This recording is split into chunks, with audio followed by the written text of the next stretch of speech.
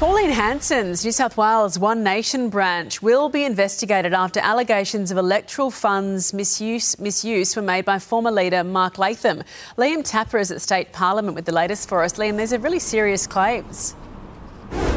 Yeah, Eddie, they certainly are. Of course, Mark Latham, he's no stranger to explosive claims, and these are simply the latest. He says that there was around $300,000 worth of money that were misappropriated by the One Nation Party at a federal level. There was just under $300,000 that was meant to be used by the New South Wales branch that he was once the leader of, but instead that was used in Queensland for merchandise items like sunscreen, T-shirts and hats. Now, he has referred this, he tabled this yesterday in State Parliament, and it has now been referred to the Electoral Commission for investigation.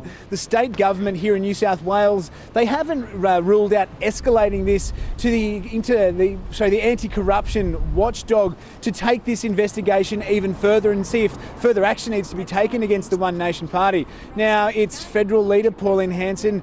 We understand that she and Mark Latham, they haven't spoken to each other for a number of months, particularly since the dismal results at the state election earlier this year, where only 3 people from One Nation were elected to Parliament, along with those quite terrible homophobic slur that Mark Latham made against another MP here in New South Wales. But Pauline Hanson, as you could imagine, Eddie, she says that the party, they have done nothing wrong and are calling on Mark Latham to make these claims in public rather than simply under parliamentary privilege. Thank you, Liam.